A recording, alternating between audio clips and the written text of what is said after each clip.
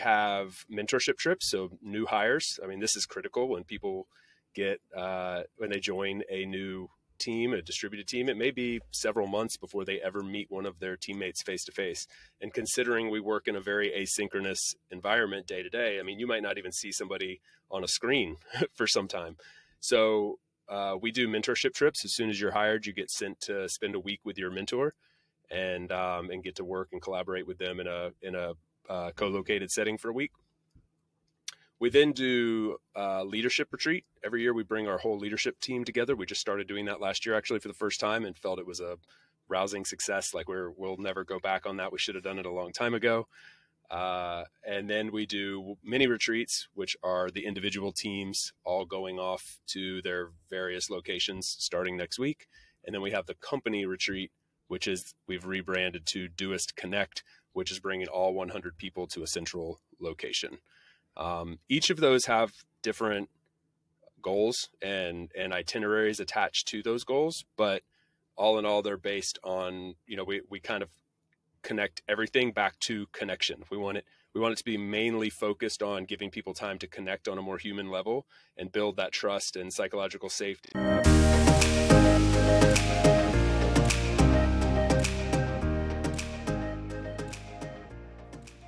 Hey everyone, welcome to Leading from Afar, a show by remote leaders for remote leaders, where we dive into the most important topics facing leaders in the future of work. I'm your host, Scott Markovitz. I was the first hire at Envision, one of the first all-remote companies back in 2012. I've since helped build and scale multiple remote teams as an early employee or consultant. In each episode, we geek out doing deep dives on specific topics like within async, hiring the best talent anywhere, how to create a fun and engaging environment remotely, and so much more. This show was created to help managers leading remotely upskill themselves to help them build world-class remote cultures. If you enjoyed this content, please feel free to support me by subscribing in your favorite podcasting app, share it with friends and colleagues, and feel free to buy me a coffee via the show's website.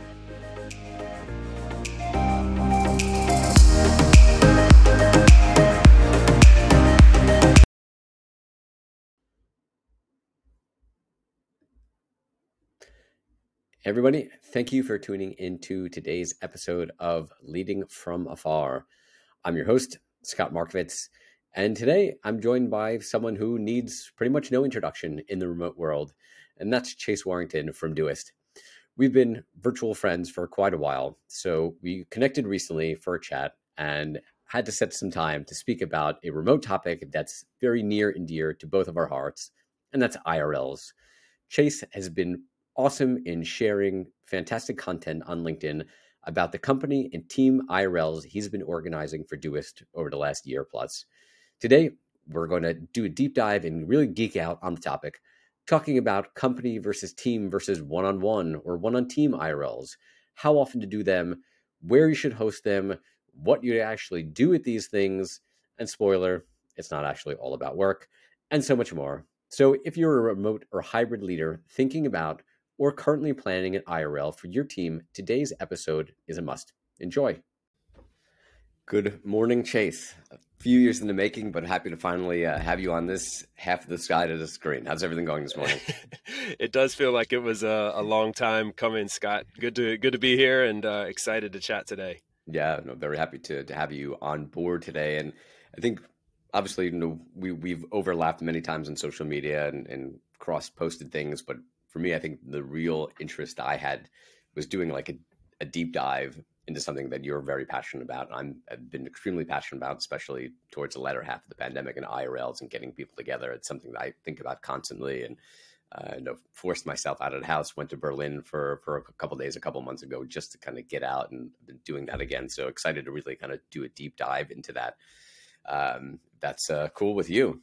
Yeah, absolutely. I mean, you mentioned it. This is like a piece of the whole remote work pie that I'm most excited about, and I think it's crucial, for us if we're gonna continue to thrive as distributed teams, then we've got to figure out a good IRL strategy to make it sustainable over the long term. So yeah, man, I know it's something that you're really into as well, and I'm sure we'll have plenty to jam on here today. Yeah. So we'll geek out and do lots of deep dives on all different types of IRLs and all that good stuff. But yeah, I guess probably the best way to start. Maybe I'll ask. I mean, you obviously don't need any introduction, but maybe to give a sense to everyone who's listening, your specific involvement within Doist around IRLs. And I know when we kind of spoke before and before we started recording, the team or various teams are actually having IRLs within like the teams next week. So maybe give us like a little of a hint of where people are meeting up and maybe a little sneak preview. Yeah, you guys can travel, vicariously through us for the next couple weeks. It's an exciting time. We are just getting ready to jump off into our what we call mini retreats, and I'll go a little deeper on the different types of IRLs that we have. But this is one form of them that's getting ready to hop off over the next couple weeks, starting next week. So very excited about that. We've got teams going all over the place, from Turkey to Greece to Paris and Prague and a handful of other places. So just a lot to look forward to, getting people together. My job at Doist is my role is the head of remote, and so it's kind of interesting because my job is to like make sure our whole remote work infrastructure works really well, because we're a fully distributed team of like 100 people in 35 different countries, and that team spans all time zones. So we're very, very distributed.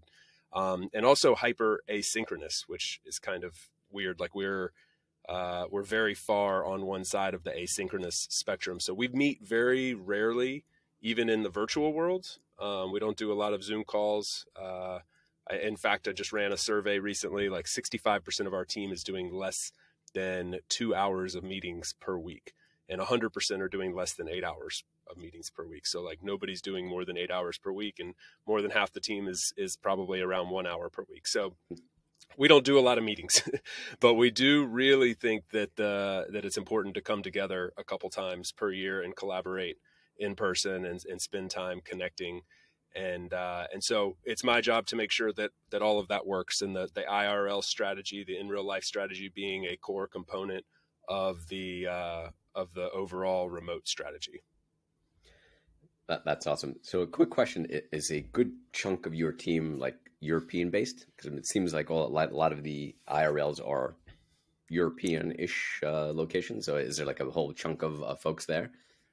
Yeah, you hit the nail on the head. Like about 50% of the Okay. team is located within one or two time zones of each other, centralized around Europe. So, and then we have the rest scattered around the other time zones around the world.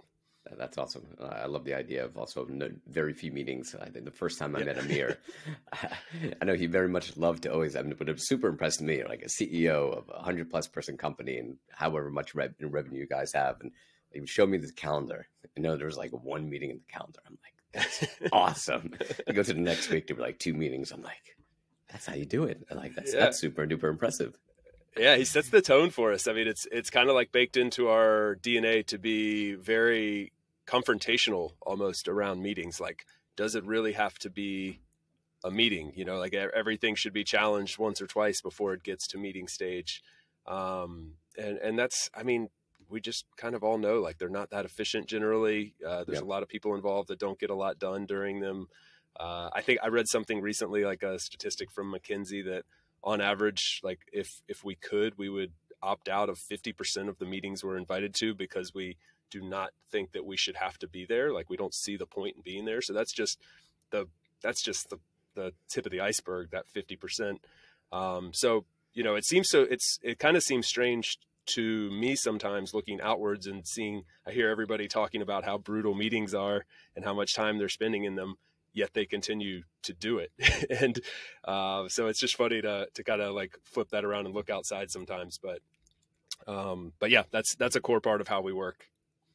That's awesome. So I guess starting to dive right into the conversation, I think if you asked most people what is an IRL experience, I think probably most people would say, hey, it's a company retreat. And I think there's a lot of holdover, and I think we'll get into that in a further question of a company retreat historically was, right? You got everyone to go work from a location that wasn't the office, right? And Mm-hmm. okay, we'll dive into that. But in essence, there's different types of IRLs. And again, it doesn't necessarily have to be the entire company. Maybe give a little bit of insight. What types of opportunities do companies have to get people together? And what are things that you're working on within Doist, whether it's a company level, team level, individual level, or group of people? We'd love to hear it and kind of maybe start off with that. Definitely. So I mentioned this before, like we see this as a very key component of making distributed work. Like we want everybody to almost always have the opportunity to live where they want to live, to work from where they want to work, to design their workday how they want to do it, and not follow the traditional methods of going into an office and all the things that come with those confines.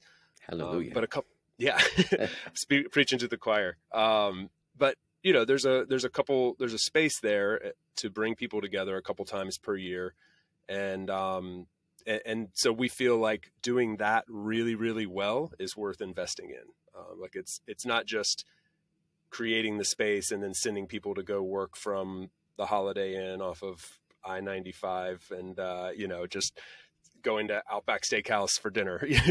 Let's do this really good. Let's make these impactful. Let's make these things that people look forward to.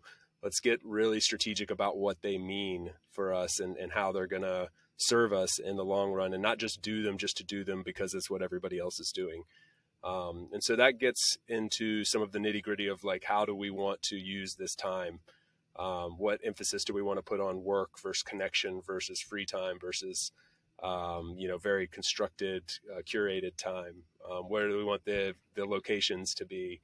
And what do we want the reasons for choosing those locations? Convenience versus enthusiasm and excitement, and being a new place and being a place that we've been before and we're familiar with. So we're balancing and balancing all these things and thinking critically about all of them.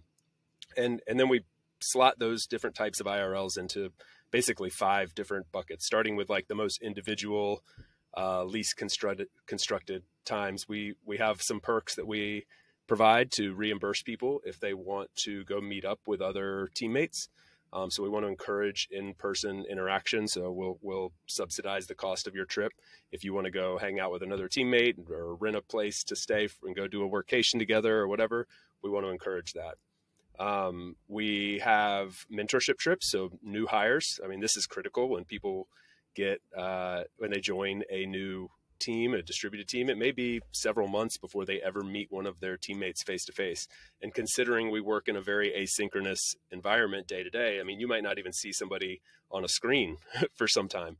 So we do mentorship trips. As soon as you're hired, you get sent to spend a week with your mentor and get to work and collaborate with them in a co-located setting for a week. We then do a leadership retreat. Every year we bring our whole leadership team together. We just started doing that last year, actually, for the first time, and felt it was a rousing success. Like we'll never go back on that. We should have done it a long time ago. And then we do mini retreats, which are the individual teams all going off to their various locations starting next week. And then we have the company retreat, which is we've rebranded to Doist Connect, which is bringing all 100 people to a central location.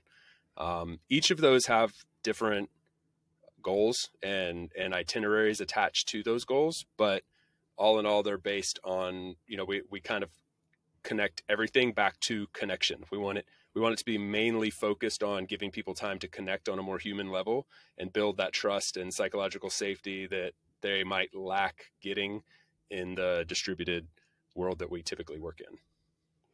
There's so much goodness there, and I probably have like a list of now 15 questions, but I'll go one by one.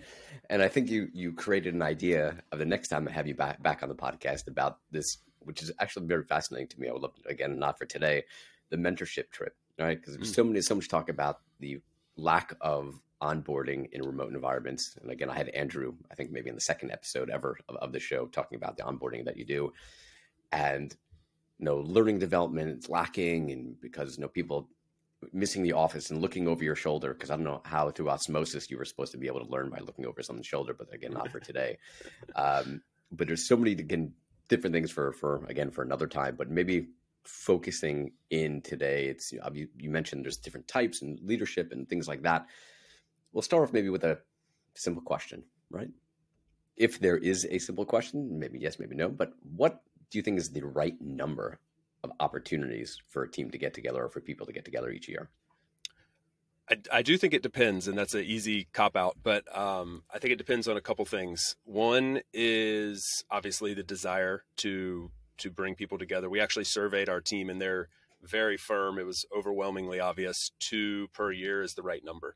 So six every 6 months essentially we have a get together, and that's the right balance between getting people together, giving them that time as a team, but also giving everybody their space to manage their life how they want to manage it. And that's part of one of the big perks of remote work that we don't want to deteriorate by throwing a bunch of obligations to travel around the world. Another Sure. is like distribution, right? Like we're very distributed with, I mean, 100 people might sound like a lot of people to some, but to many it's not. It's a relatively small team, yet we're distributed across every single time zone in 35 countries. We don't have, although we do have a core in the European time zones, it's still pretty distributed. So bringing people from Australia up to Europe 3-4 times a year is quite a tax on them, and to leave them out of those experiences because it's too much travel is also unfair.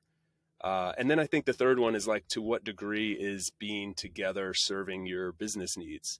We're set up to run as an asynchronous team. Like we actually struggle, and it's something I would love to pick your brain on, is like we actually struggle to make these events super, super productive in terms of like work, in terms of like actually getting stuff done that we feel drives a difference on the bottom line. So that's why we see them as more about building time to connect. And we don't feel that we need to do that 3, 4, 5 times a year. And it doesn't make business sense. They're quite hefty investments financially. So we don't think it makes a lot of business sense to invest in them multiple times per year when we're set up to run as such an asynchronous organization. That may not be the case for everybody. Like, again, we're pretty far on one end of the spectrum in that regard. No, I completely agree. Um, Two questions I wanted to pull out there. Number one, for the idea that if the team has given you two, so I just wanted to clarify for people listening, that's a total of two, so that it could be one company retreat and one team get together, or that's two company retreats, then maybe the team gets together. So just wanted to clarify that point first. Yeah, good point. So we do one company retreat, which we call Do Us Connect, which is the whole company coming to one location, and then about 6 months later, we do the team mini retreats, where, like, so the marketing team will go to one place and the Apple team will go to another, and etc. Okay, yeah, I just wanted to clarify the point, so thank you so much.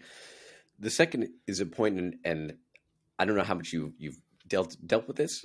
It's those times where, again, in Envision, we saw the same thing where certain people either weren't able to come to an IRL, or again had some kind of limitations that they, for whatever reason, they weren't able to attend. But in a sense, it's like, hey, they're kind of missing out on something.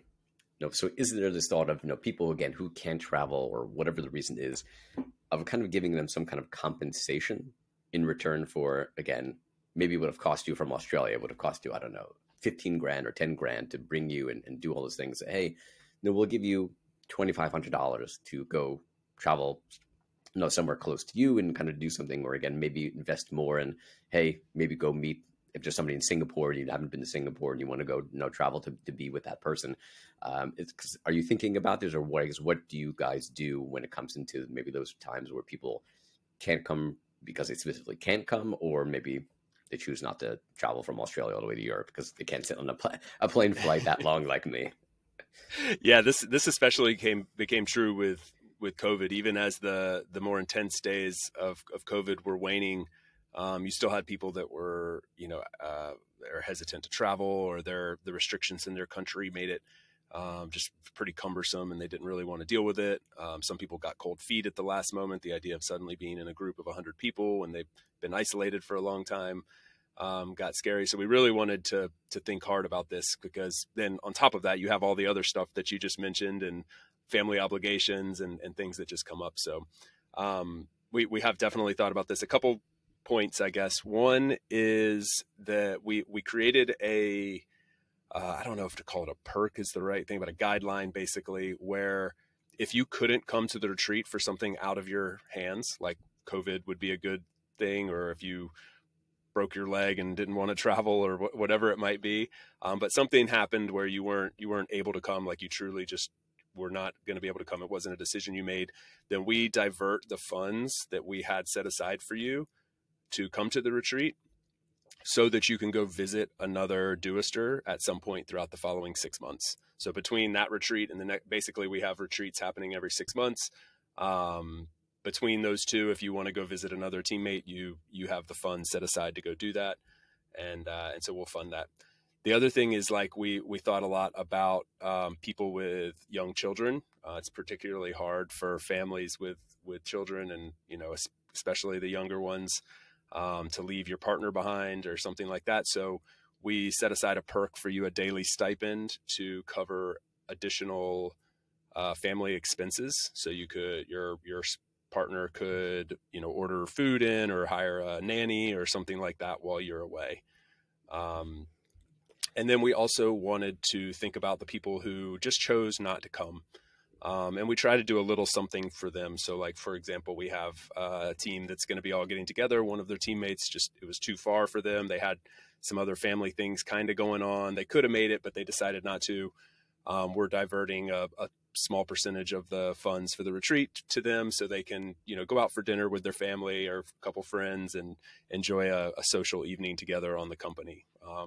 It actually is cost the company less than it would have to bring them there, obviously, and just shows them that, you know, we're still thinking about them and caring about them and hoping that they have a slightly better week than normal as well. I think there's a few points here that you brought out, which I think is super critical for people listening.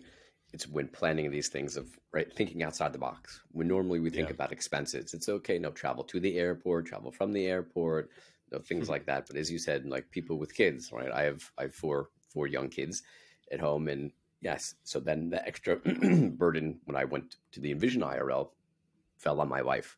So having that opportunity of saying, yes, no, we understand that. We understand the extra burden of not having the extra hands at home, and we want to support you and support your family, and thinking about, yes, no stipend for food take-in or for babysitters or something to, again, help and make that both impactful, because certainly the person who's coming, right, can be impacted that, okay, they know they left behind, and like the spouse is struggling a little bit more, and to kind of even ease both sides, right, of the relationship's mind. I think is a beautiful idea. And also the people who choose not to come, it's say, sorry, you chose not to come. Okay, no, your loss.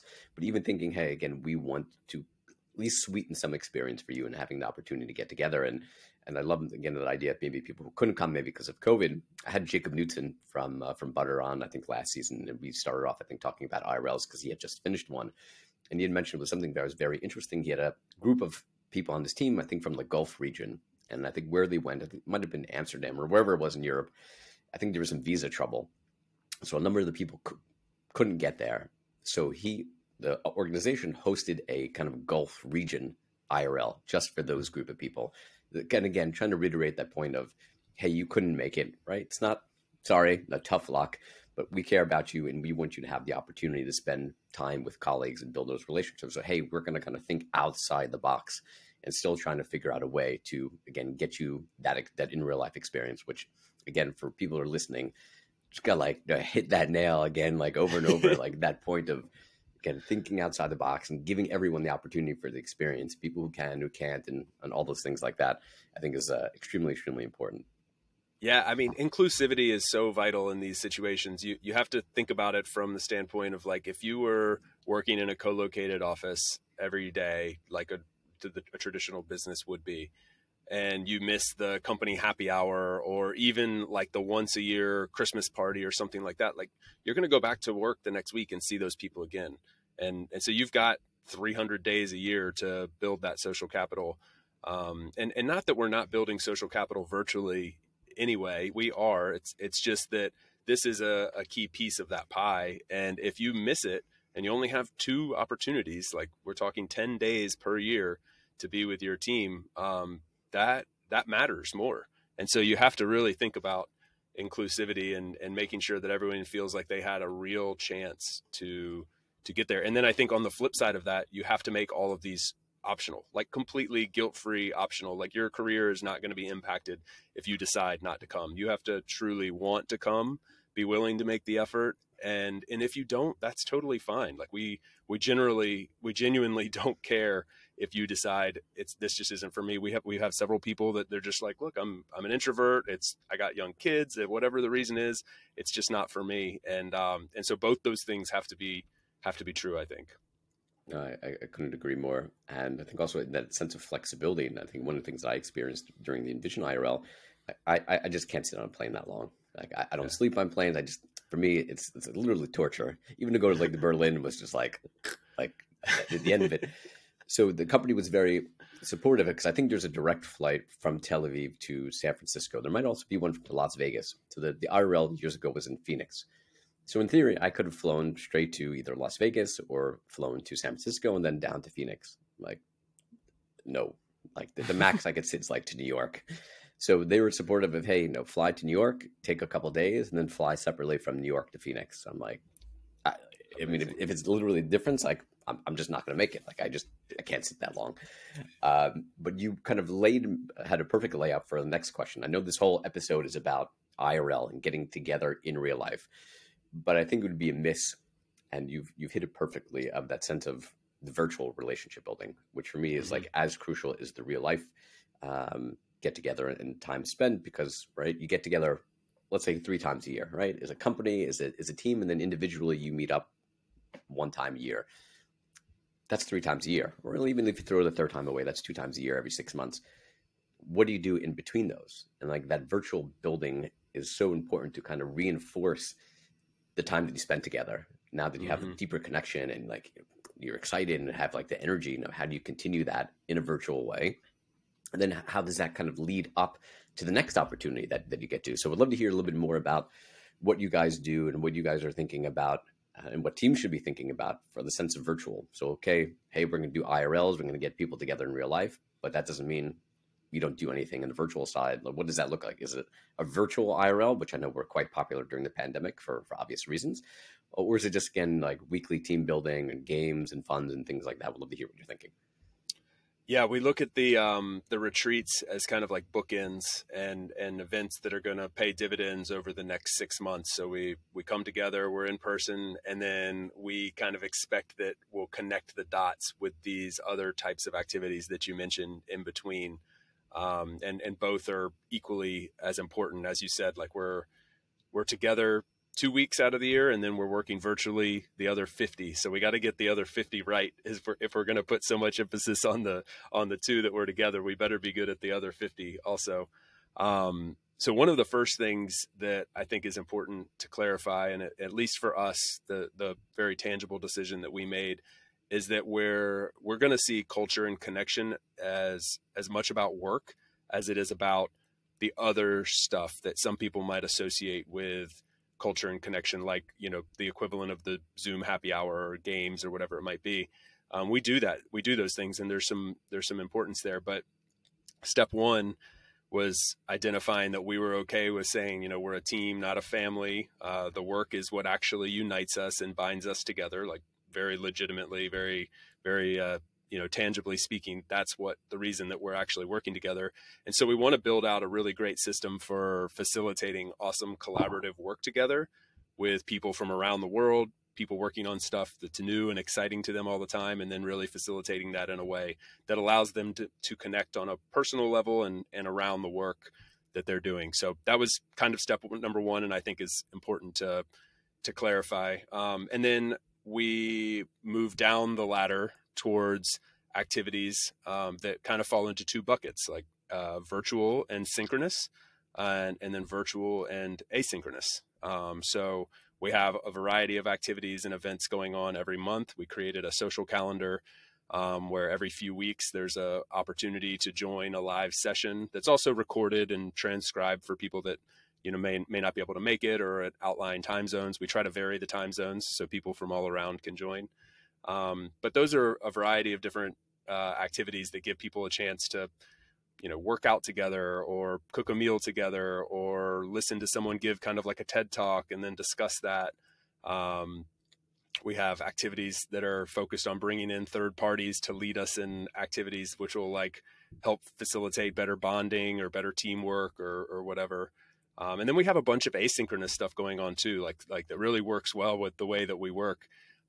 trivia games and two truths and a lie. And we have like a lot of bots that have been built in Twist, which is where we collaborate that, in they get people to mention like what's going on in their life, what they did over the weekend, celebrating people's birthdays, things like that. So you can infuse that stuff into an async world. I think there's probably like a little bit of a misconception that like you think about asynchronous work, you just kind of think about people working in their silos alone in their bedroom, just like typing away like a robot on their computer.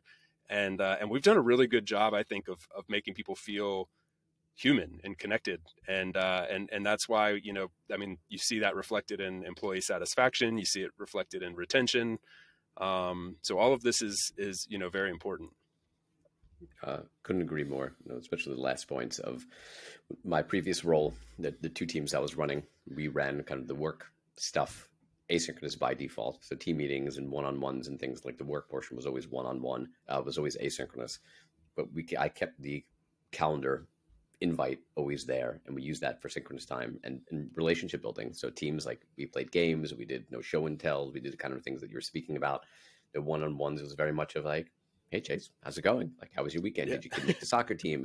Again, more focus on personal relationships, on professional development and things like that, which again are super important to make sure that you still have that time. And we do like co-working hours or half an hour. It's just people join, you join, you don't join, you come in, you come late, whatever it was. Just having that opportunity for people to get together and spend time together in the fashion that they want. But let's start to geek out. Let's really get into the details now. We kind of glossed over this first question I have earlier, and I think is probably the most important question we're going to hit. So we'll throw it out up front. Your team's getting together, right? You're doing company retreats, you're doing IRLs. What the heck do you do with these things, right? Again, when the old histories that started off, right? Company retreat was, okay, the whole team went to some place to go do work the whole time you're there. And we're going to get into whether people should be doing that or not. And is there a difference in what you do, whether it's the entire company getting together versus the entire team getting together or individuals getting together? So let's start there. Oh, I love this. I think there's a science here. Like I actually tried to like really quantify this because as we touched on earlier, like these are massive investments, not just in terms of finances, which they are that also, but like time and energy and the fact that you're pulling people out of their day to day for 2 weeks out of the year. Like there's an opportunity cost there if you don't get it right. So all in all, getting this right is extremely critical for any team that's going to, venture down the path of investing in them. And so the way that we defined it, and again, coming back to like the way that we work, very asynchronous, very few meetings in general. Because of that, we also feel like we can get our work done very good, like at a very high level and a very productive level in the async world. So we actually struggle to make them very productive in terms of like just coming together, working, even when we do workshops and brainstorming, and things like that. There's value add there for sure. We get something out of the work time, but it's not as valuable as some people might think in terms of just purely getting things done. There can actually be like a little bit of a negative cost or reverse cost to this if you start to think that the offsite is where work's going to get done. Picture yourself like 1 month before the offsite and that inclination to, well, let's just wait until we're co-located to figure that out. That mindset can be toxic. And I don't know if you've seen that before, Scott, but that I've witnessed that. And so we wanted to mitigate against it. Yeah, I think absolutely.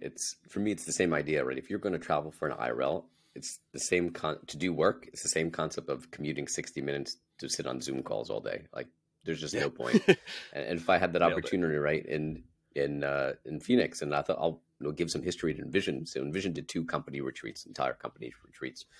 The first one I didn't get to attend to, but that one was very much focused on working together and meeting with customers and very work focused. Right, the company did pulse surveys and asked for feedback after the event, and it was very, very, very clear. We didn't travel all around the world to come work together. Right, we're working together virtually. every day we spend time together every day. This is not the purpose of what we're coming here. We want to sit with people. We want to build relationships. Like that's the point of traveling, wherever you're traveling from, is to build relationships. And the company really understood that and took that and did a fantastic job on the second one in Phoenix that I attended. That again, we'll dive into a little bit more of. Most of the focus was on not working, right? Just relationship building, structure time. And like, again, we'll talk about like the 50-30-20 idea, but spending time together, and whether that was a structured way, whether that was an unstructured way, it's like, that's what you're coming here for, because you work together, you collaborate, you're doing these things every day anyway. That's not what the whole purpose of getting people together in person was. So I think even in Vision, we clearly saw what the impact was that in making that mistake the first time of trying to focus more on work. Because for me, if even the one that I went to, if I knew we were going to do work there the whole time, I'm not flying whatever 18 hours on the other side of the planet to go do work. Like, all right, I could just do work from here. Like so that takes the motivation and like that energy out of the travel and the experience, because it's for the wrong reason. Yeah. Yeah. It's rooted in the wrong reason. Totally agree.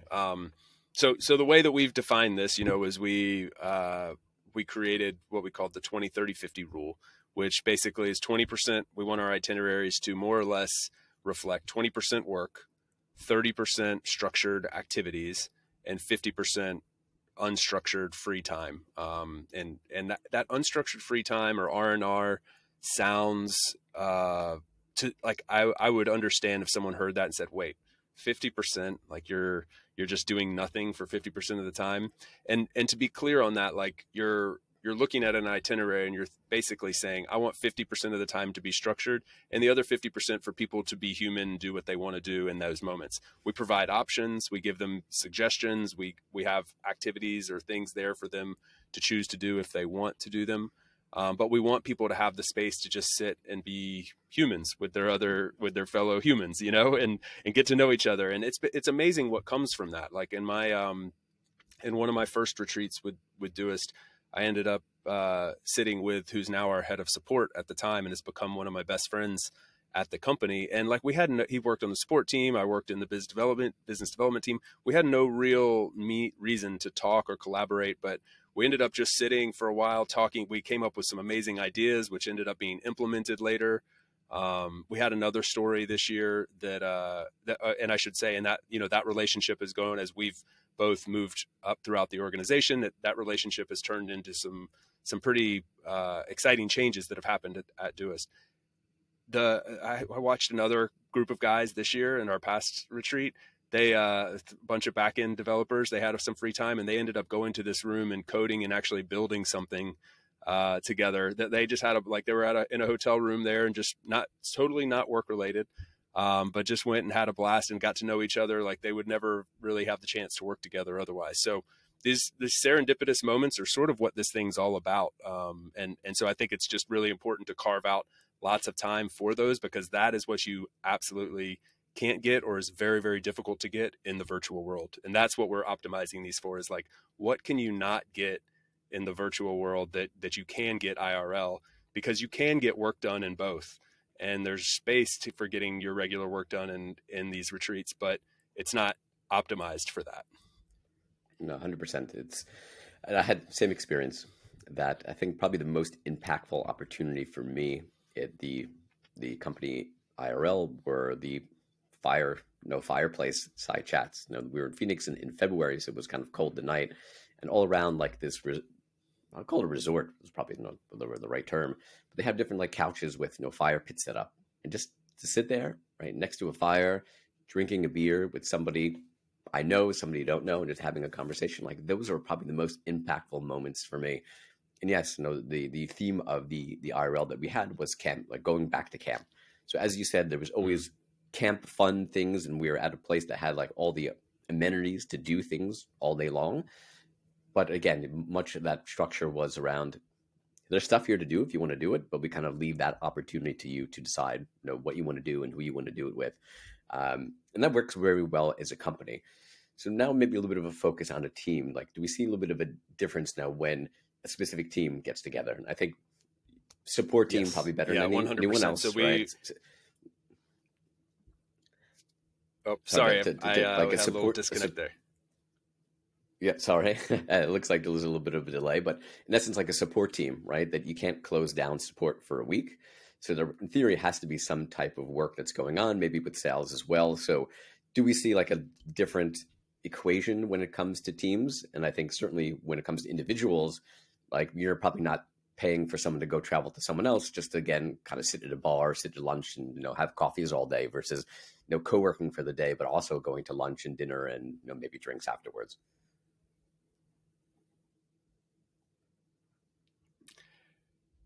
Yeah, absolutely. I lost you for a little bit during the question, so I think I understood most of it though. So couple things. One is when it comes to the support team, it's a little bit separate from the direct question, but I think it's really important for your customer facing teams to really think about how you're going to make this experience positive for them. It's not a real fun experience when your whole support team's working throughout the entire retreat. That's a pretty miserable experience for them. It's also not great for them when they have to return to a overflow of tickets and have 2-3 months of backlog sitting ahead of them because they sat out for a week. So you have to really rethink that. I'm glad to dive deeper on that. We came up with like a whole strategy for how to insulate them from that. But more specifically to your question, so when we do our mini retreats, which are more like team offsites where you actually are trying to get some work done, we do put a bit more emphasis on those teams trying to get something done. They're usually trying to solve one or two major challenges that they're facing. They do a lot of focus on knowledge sharing, working together on things that they don't normally get to sync up on. But we still try to keep a good balance between, we make sure that they're not 5-day hackathons either, where they're just like grinding it out for 4 or 5 days. We want people to go on them, focus on connection first and getting work done second. And then, but walking away with something pretty tangibly positive that impacts their team. And generally what these lead to are pushing over a major hurdle, like something that's really been blocking them that they just haven't been able to jam on together in the synchronous world and fight through something, or working through a series of smaller roadblocks that they feel like have been just keeping them from hitting at peak efficiency. And then the third one is like knowledge exchange. Like they spend a lot of time sharing their learnings, creating ideas about how they can work together as a better, more functional team, and then implementing those strategies afterwards. No, I love that.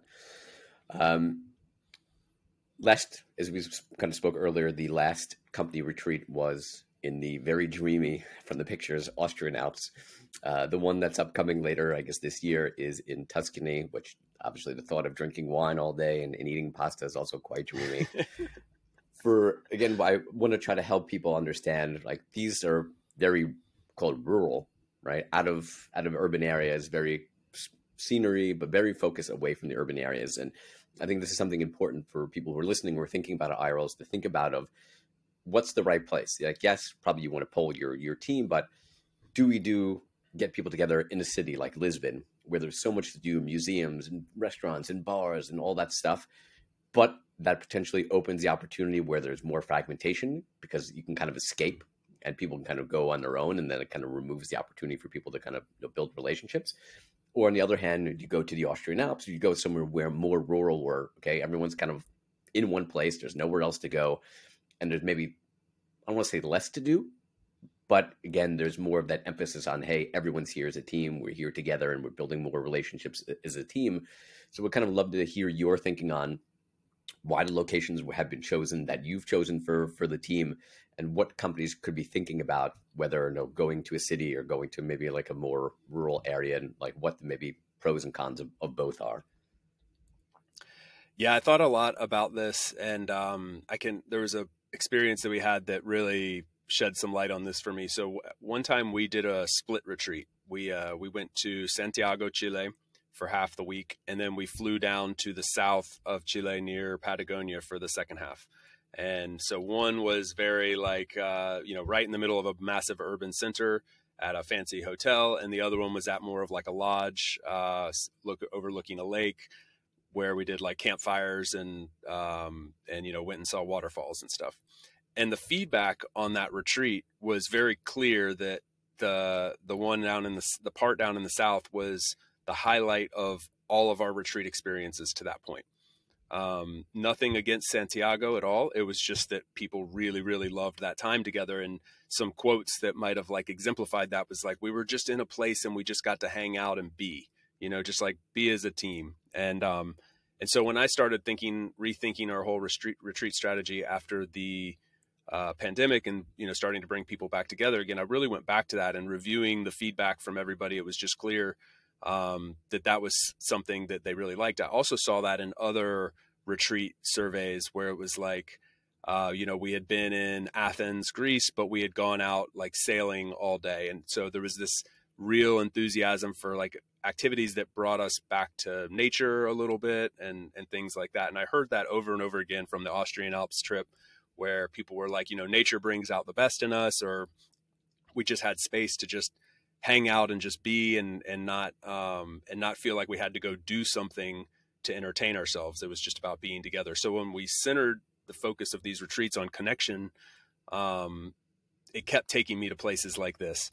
That said, there's obviously a subset of people who really love urban centers or the museums and want some of that. So I try to infuse some of that into the strategy as well, by picking locations that are within a relatively easy distance to a major city. Obviously, you need a major airport pretty close by, and I've kind of drawn a circumference of around an hour and a half to maybe 2 hours at the very most from a major airport. So people have that opportunity. We also let people come in a day or two early and stay a day or two afterwards, depending on how far they have to travel. So some people have the chance to stay in those cities. And then also, like this year, we're going to do, for example, a day trip to Florence. We're only 30 minutes from Florence, so we'll be going into Florence for a full day and spending some time there and getting that fix as well. So you want to try to please everyone. You won't. You'll fail at that if you put too much emphasis on it, or probably either way. But try to accommodate all the needs and provide both. So much goodness here, and I love that your statement of the feedback of just be. I think unfortunately the world, the way we've come, it's always about, we always have to be hustling, we always have to be doing, we always have to be building. It's nice just to take a break, right, and just be and just sit and just relax. And yes, it makes a lot of sense that somewhere in nature allows you to be doing that versus, I think, if you're in the city, okay, no, I'm in the city, I'm only here once, I got to go see this and I got to see that and I got to do all these things and check off all the boxes. Versus if you're just in nature, right, you're just there, right? There's not the things to do, but it gives you that opportunity to say, okay, and you don't have to go, you don't have to hustle, you don't have to do, just sit, relax, and kind of spend time with each other. Less is more in these cases, I think. And I mean, you hear that in the feedback more and more. And I know people are, another thing, this isn't the point, but it's I guess a perk of that strategy as well, is that, a lot of people are tightening the belt right now. They're thinking about how to be more fiscally responsible. And these are major expenses. I mean, any savings that you might have recouped by, not having an office, and those expenses you probably spend on these events, right? So like, they're hefty investments, and a lot of people are thinking twice about whether or not they're going to do things like this. If you go to a place like that, where your activity is going on a hike, which is free, instead of, going to a show at a theater or visiting a museum or something, like all these expenses add up quite a bit. And again, when you find that people are really just reflecting on the fact that they just want to be and have some of those activities to bond around, like going for a hike, for example, then I think it can be a win-win. You obviously have to if you're going to places like this, you do have to recognize that it's not, it can't be like an outdoors person's adventure camp, like you have to think about infusing cerebral activities and I've talked a lot about the fun sides of this, but like we did a hackathon, for example, and we have AMAs and workshops and collaborative sessions where we are getting stuff done, but in a very collaborative manner. So you have to feed all sides of the brain in that way, but it's not all about just going to big cities and seeing sights and stuff. I find, especially after COVID, I think people are really focused on that just being and enjoying and thinking less is more.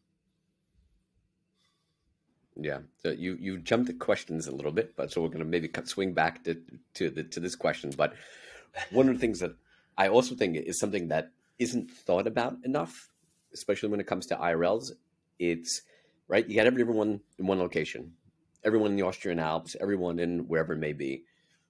But human beings are human beings, and we're social creatures, yes. But we tend to rely on packs, and so if I'm in like the support team, the people I'm probably going to spend most of my time with are the support people. And I saw this the Envision IRL. For me, it was fascinating. It's like sociological experiment that at every one of the meals, every team sat siloed together, right? So your APAC Mm-hmm. sales team was the APAC sales team, and your iOS team was your iOS team.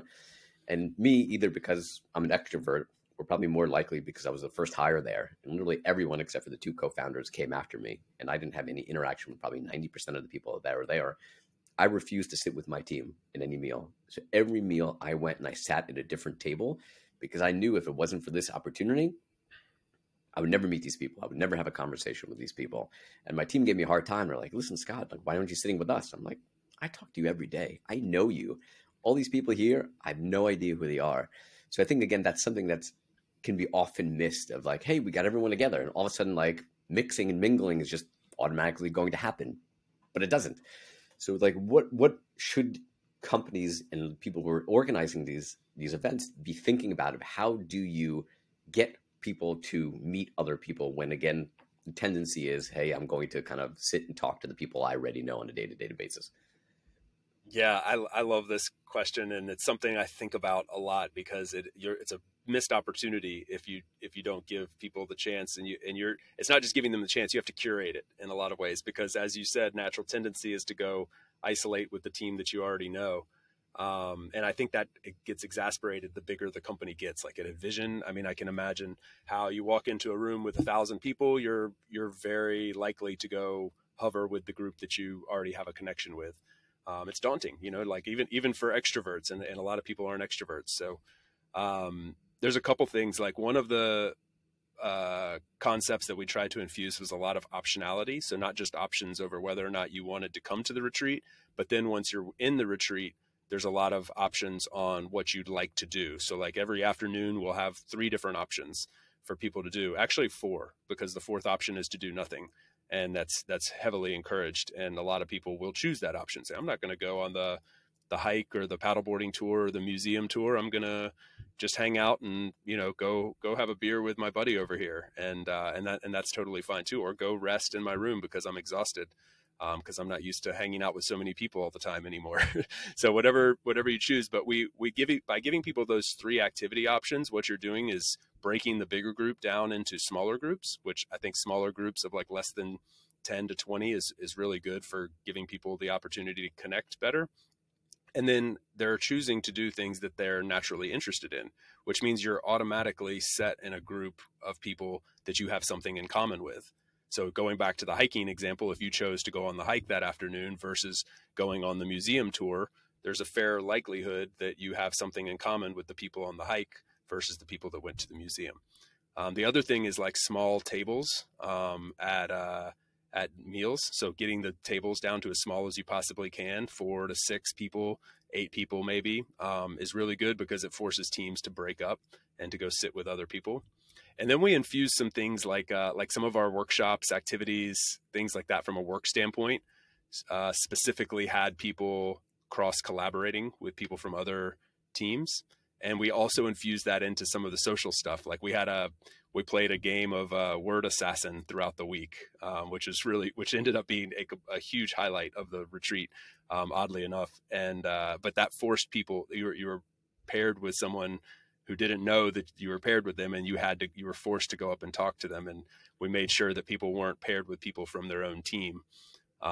So but yeah, just, I mean, being intentional about all of this is the key. Like there's a million different ways you could slice and dice it, but I think being intentional about creating those smaller groups and forcing people to connect, if that's your intention with these, is really important and worth the effort. That's a lot of very good stuff. I think I'm recording another episode later on the same topic, and I think what they had used in the past was the idea of assigned seating at meals, right? So every meal you were assigned at a different table, and it was also very specific to make sure that teams didn't sit together, where you were kind of forced to sit with people in other teams, outside of your core team. So I think all these ideas of, again, the word intentionality. If you're Yep. intentional of getting people together, that's the crux there.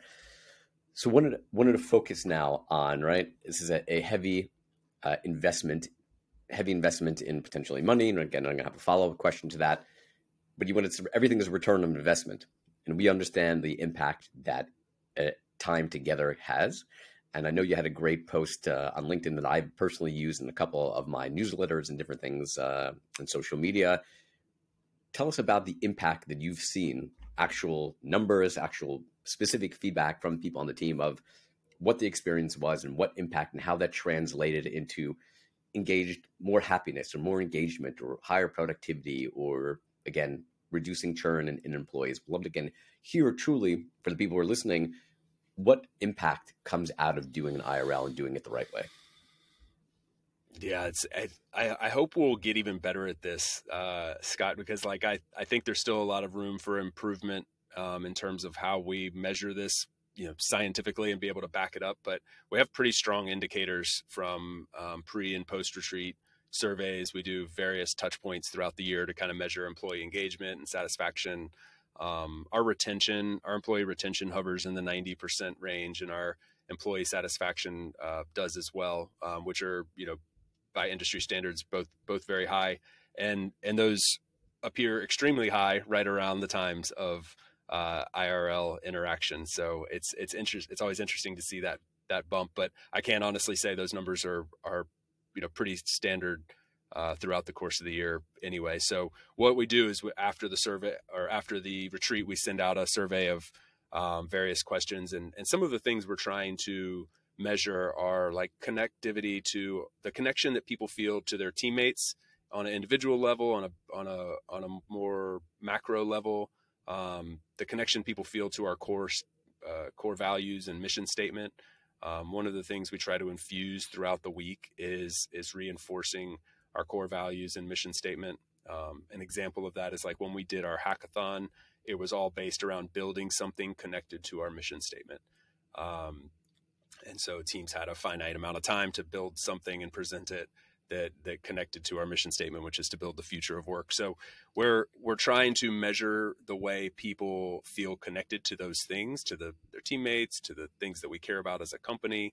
And then also measure just like very specifically, like what was your opinion on the activities, on the food, on the hotels, all these things, so we can year to year make sure that we're moving in the right direction.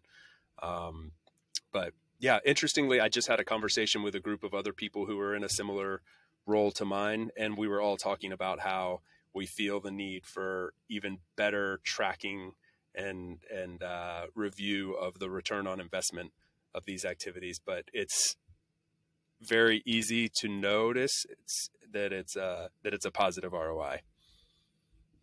Yeah, I think that's anyone who's been, I think, just even experienced it, not even on the side of running it, but even who's gone through that experience can clearly see the value out of that in relationships and connection to the company. You hit a point before, and I want to kind of circle back unfortunately, the world is in a recession. Many companies are unfortunately laying off lots of people and kind of tightening the purse. But that should obviously never mean that we're not spending money on engagement, right? I've been preaching for the last year of any time that any company should ever spend money on their employees. Now is the time more than any other time that they should be doing it. So for companies, again, that are focused on the financial area, like, you have some tips and ideas of how do you, again, get people together in whatever capacity without breaking the bank?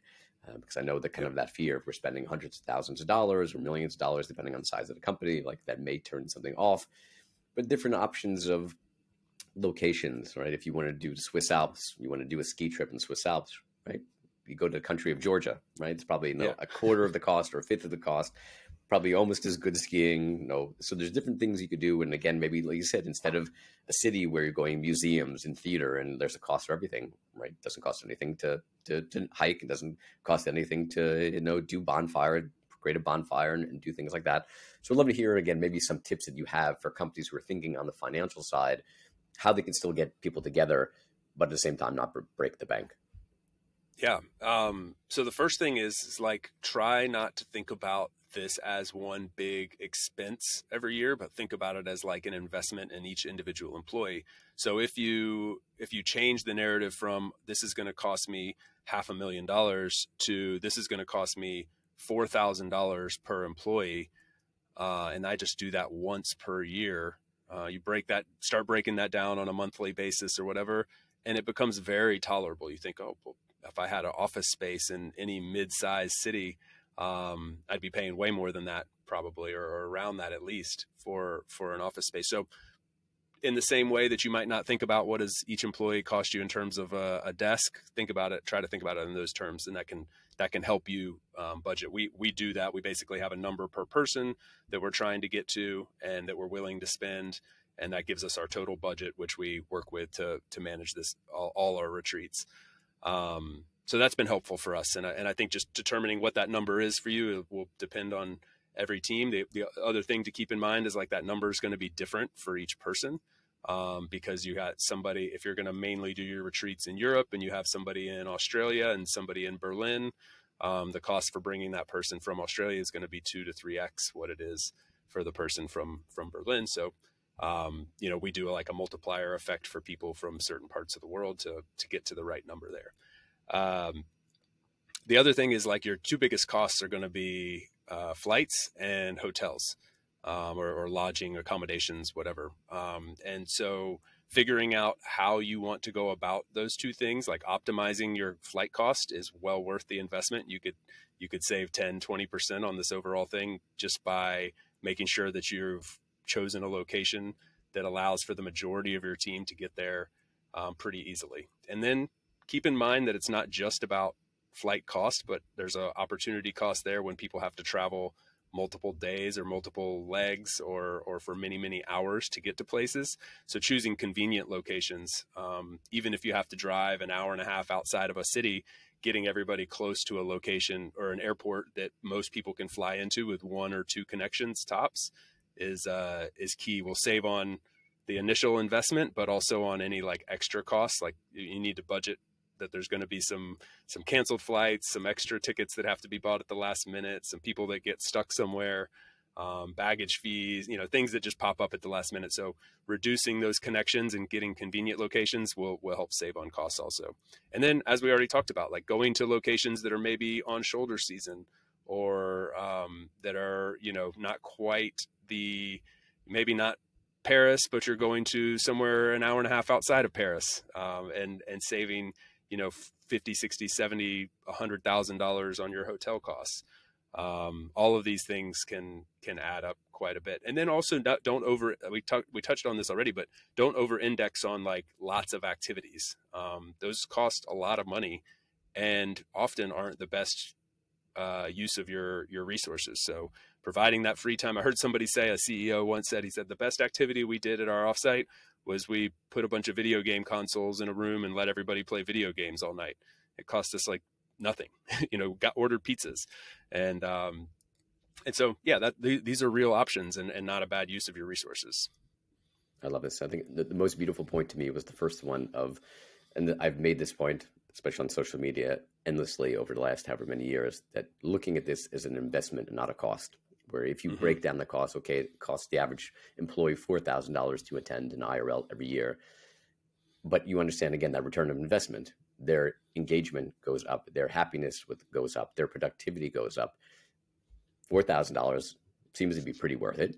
For it's costly, if you decide, hey, if we didn't do it and the person became less engaged and less productive, and maybe they would leave the company, right? What is the cost of replacing that person? Significantly higher than $4,000. When you switch that mindset of, okay, this is an expense versus we're instead investing in the person's happiness and engagement, and obviously that's productivity and success of the company, right? Then whatever that cost is probably not going to be significantly high and probably well worth what the opposite is. And cognizant of time, I have one kind of final question for you. For all those people who are listening, company leaders that are listening who have now been totally blown away, which I know they obviously have been, and want to start doing IRLs within the team, what are, let's say, 3 pieces of advice that you can give them to get started? The first would be to get your documentation and tool set in order. There's a lot of different ways you can go about organizing this, but investing a lot in avoiding duplication of efforts is key. And I would say get out in front of that before you start actually planning and involving other people. So, having FAQs and documentation around your travel policies and how you're going to approach things like COVID, and making sure you have the right tools in place for people to, book. Like we use virtual credit cards so people can book their own flights and things like that. So investing in the infrastructure around it is really key. And that includes, setting your budget. The other one is ask why. Why are we doing this? What is the reason? Is it because everybody else is doing it and suddenly cool? Or is there is it to get a lot of work done? Is it to build stronger connections? Ask why to the answer, and keep drilling down into that, to figure out what the real root reason is to do this, and then optimize everything around it. And then I think the third thing is I mentioned this before, but to make everything optional by default, and to really be true about that. There shouldn't be any hidden guilt strings associated with any of this. Make sure this is built for the people that really, really want to be there. Don't drag people to it. And within that, don't drag people to each individual activity. More optionality is very key. Yeah, very important points. For everyone who's listening, who wants to learn more about the work that you do, get a hold of you, obviously maybe read more or learn more about how you're planning, how Doist is planning and working on IRLs, what's the best place to find you, get a hold of you, and find the good stuff from Doist? Yeah.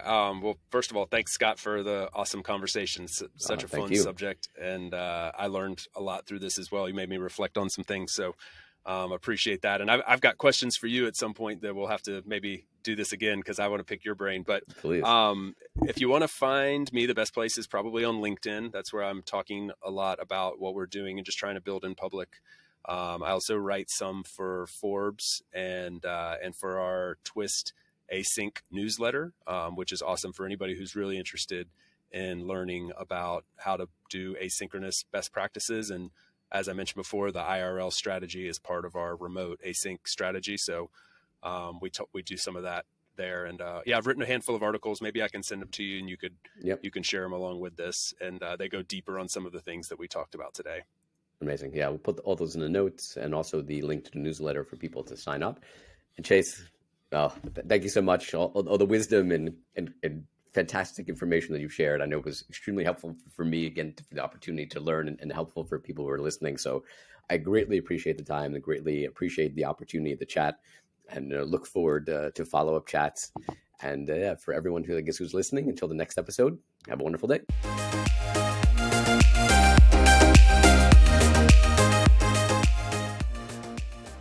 Thank you so much for tuning into today's show. I really hope you enjoyed it. My aim is for everyone listening to have one takeaway from each episode they can then go and use with their teams. If you enjoyed the show, please feel free to support me by subscribing in your favorite podcasting app, on our YouTube channel, share it with friends and colleagues, and please feel free to buy me a coffee via the show's website.